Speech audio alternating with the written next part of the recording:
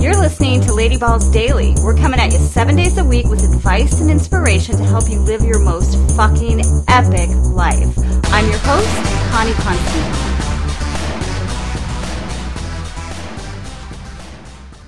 Welcome, my ballsy ass darlings. Today really should be a Tough Love Tuesday, but it's a Wednesday, so who cares? Maybe Wicked Wisdom Wednesday?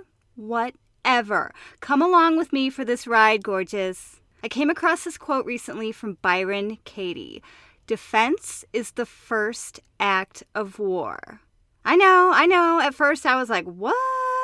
Then I thought about it for a bit, and what kept popping into my head was, what you fight fights you back. Well, that is pretty obvious, you might be saying, but how often do we stop to consider it when we are being defensive, when we are pushing back at something that displeases us, that makes us uncomfortable, that challenges our worldview, hell, that just keeps us from getting to yoga class on time?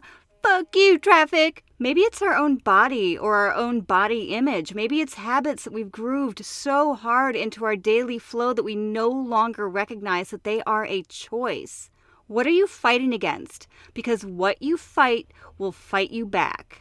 What if instead you paused, took a deep breath, and simply said, this is how it is right now? Let me give you an example. Let's return to that traffic keeping you from your 4:30 hot flow class. Your dialogue could go something like this. Ugh! I want out of this traffic. This sucks. So fucking annoyed. I'm gonna be so late and I really, really needed to fucking relax. I don't like this. I don't like this. I don't like this. I don't like this. I don't like this. Or you could simply relax in the moment and say, I'm in traffic right now. I am in traffic right now. Not, oh, I love traffic so much. Being late is my favorite. Just, this is how it is right now. And guess what, Cupcake? It's not going to be that way forever. How many situations could you apply this to make your life infinitely less stressful? Even just trying it makes a difference. A tense dinner with certain family members, a meeting that could have been an email at work, a job interview that's going south, after disappointing poll results for your favorite candidate. Yes, I went there, and no, it's not too soon. What if you resisted the urge to fight, and created something entirely new instead? What if you took a hot second to zoom out and see all the possibilities?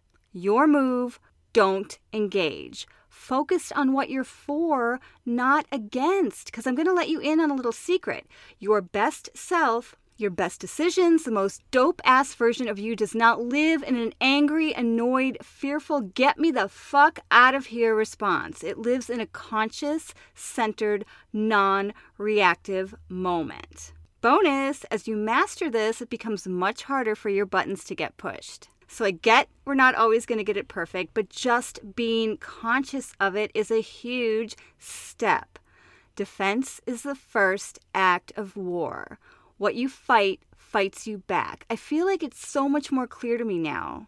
Not to lay down and be a doormat when you should be standing up for yourself, but be able to step back and realize that most situations don't require skillful fierceness. They just require you to take a deep breath, resist the urge to engage, and be receptive to all the more chill responses that are out there. Until tomorrow, tits up and keep a song in your heart, you badass but non-reactive mofo you. Love you. Who's the ideal woman? You are, gorgeous. Ideal Woman Jewelry has gained a cult following as an agent of change, a tool for female empowerment. And as part of our girl gang, you can score 20% off a blinged out piece of your own by using code LADYBALLS at idealwoman.us. Go treat yourself, babe. Bonus tip. Here is your bonus tip. You're at the end, so you get a bonus. Okay, anyways, yeah, here it is. When you stop romanticizing the struggle, your life becomes infinitely better. It does. Now, I get, like, as I mentioned in the show, there are definitely times that warrant skillful fierceness. And you got to bring that shit to the table, for sure. But if that is your default and you find that you're applying that to every situation or a lot of situations or the majority of situations in your life, I've been there. I get it. No judgment. But it might be you and not them. That's all I'm going to say. So if you're romanticizing the struggle, dump that shit. Romanticize something cuter. Okay, anyways, I don't know. I don't have any suggestions for that, but maybe tomorrow. I love you.